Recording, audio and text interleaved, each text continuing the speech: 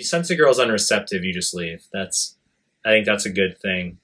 My goal is always just rejections. I know confidence comes from rejections. That's the thing.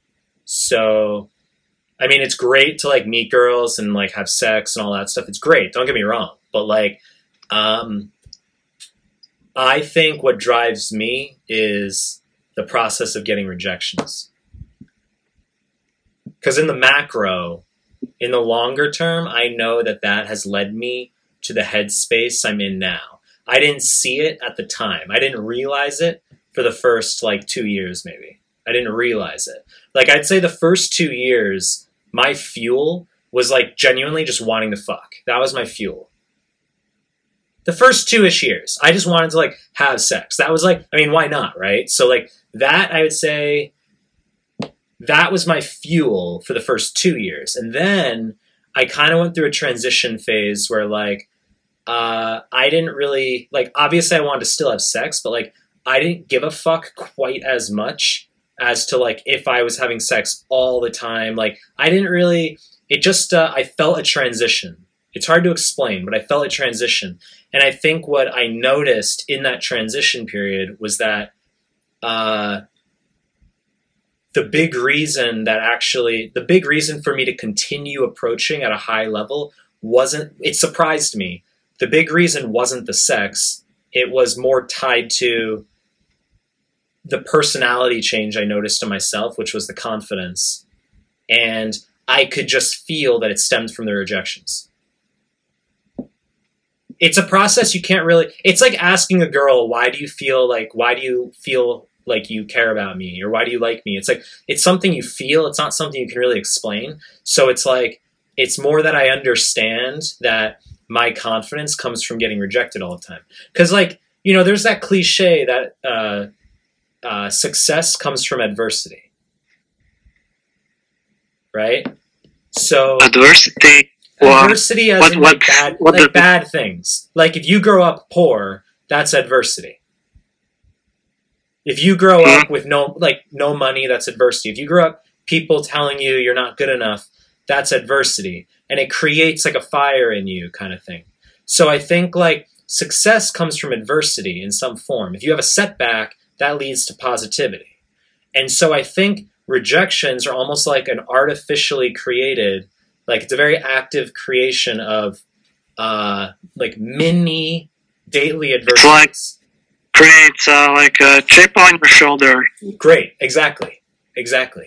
You're creating that. So like you create little like these mini adversities by getting rejected all the time. And then that in turn is what allows you to come out on top. And this isn't like out on top of other people. I'm just saying out on top in terms of yourself, being that your baseline has improved. You're in a better place mentally. You. But how does how has it helped you? The confidence that you have gained, how has it helped you in other aspects? Maybe exactly. Can you give an example? Great. Okay, I'll give you a perfect example. We're talking right now. So the thing is, we're talking because my blog exists. And my blog exists because I had the confidence to not give a fuck about what anyone thought of me when I created it. And then on top of it, like even before the creation of the blog, it wasn't like an A goes to B. It wasn't even that. Like the blog was like step D or E. It was like I graduated medical school. I had to have the confidence to say, you know what? I'm not interested in that route. I don't want to pursue medicine. I'm going to just drop all of that, and I'm going to move to East Asia and live in the slums here, which is what I'm doing. So this is like a stepwise thing. And the confidence to not give a fuck about anyone else's judgment, criticism, or opinion, that confidence can be 100% arbitraged from the many adversities that you accumulate via your rejection process. Yeah, that's something you explained in your books also. So you're satisfied with living in the slums of Japan. I love it, yeah. Because the thing is, man, like, I mean, this is obviously a long discussion, but we all value different things. I think, like, if we give you everything you think you need, you'd be amazed at what that eventually leads to. Like, let's say we just give you shit. Like, let's say we pad you with like 50 million or something, right? And we get you your fucking, like, you know, your chicks, we get you your pina coladas, and like you're on like some beach or lake, wherever you are, you're chilling, you know, you party, you do that for like 4 months. It's a great time. You travel a bit.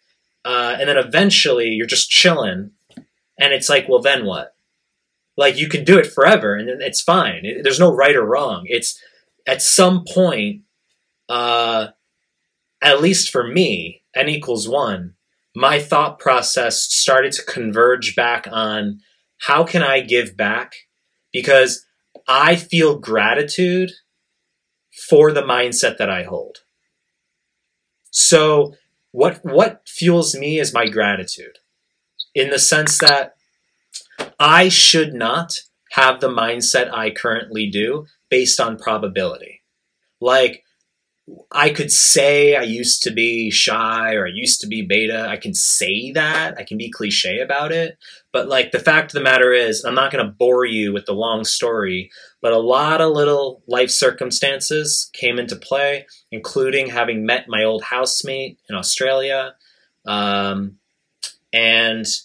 I feel like, had that sequence of events not occurred in exactly the way it had, then I would have narrowly slipped out of that pathway, and I would be living today as a completely different person. So I feel lucky. I feel very lucky. And so I have an awareness that, like, not even just you. I could say guys like you. I could say guys anywhere. I could say some dude in Argentina. I could say some dude in fucking California, Latvia, Greece, wherever, right? But, like, I have an awareness now that there's guys around the world who probably are similar to how I used to be. And if they don't get the guidance at the right point in time, they will live the rest of their lives completely unaware of what was possible for them. So what my goal, if I consider myself having a goal, it's to be able to pass the baton to other guys like you, just other guys, pass the baton, pass that gratitude along. That's why I'm not in it for the money.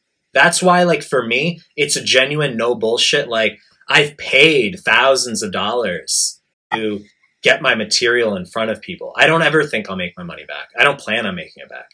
And I don't care if I make it back. Because the win for me is... To give a value. Yeah. Yeah. The win for me is your awareness. But is giving value to other people, well, I understand that it's important, but if you don't have any value to give to people yet, then how did it came to, like, did you knew that this is the value that you can give people? And that's a very good question. I would say I never thought about it consciously.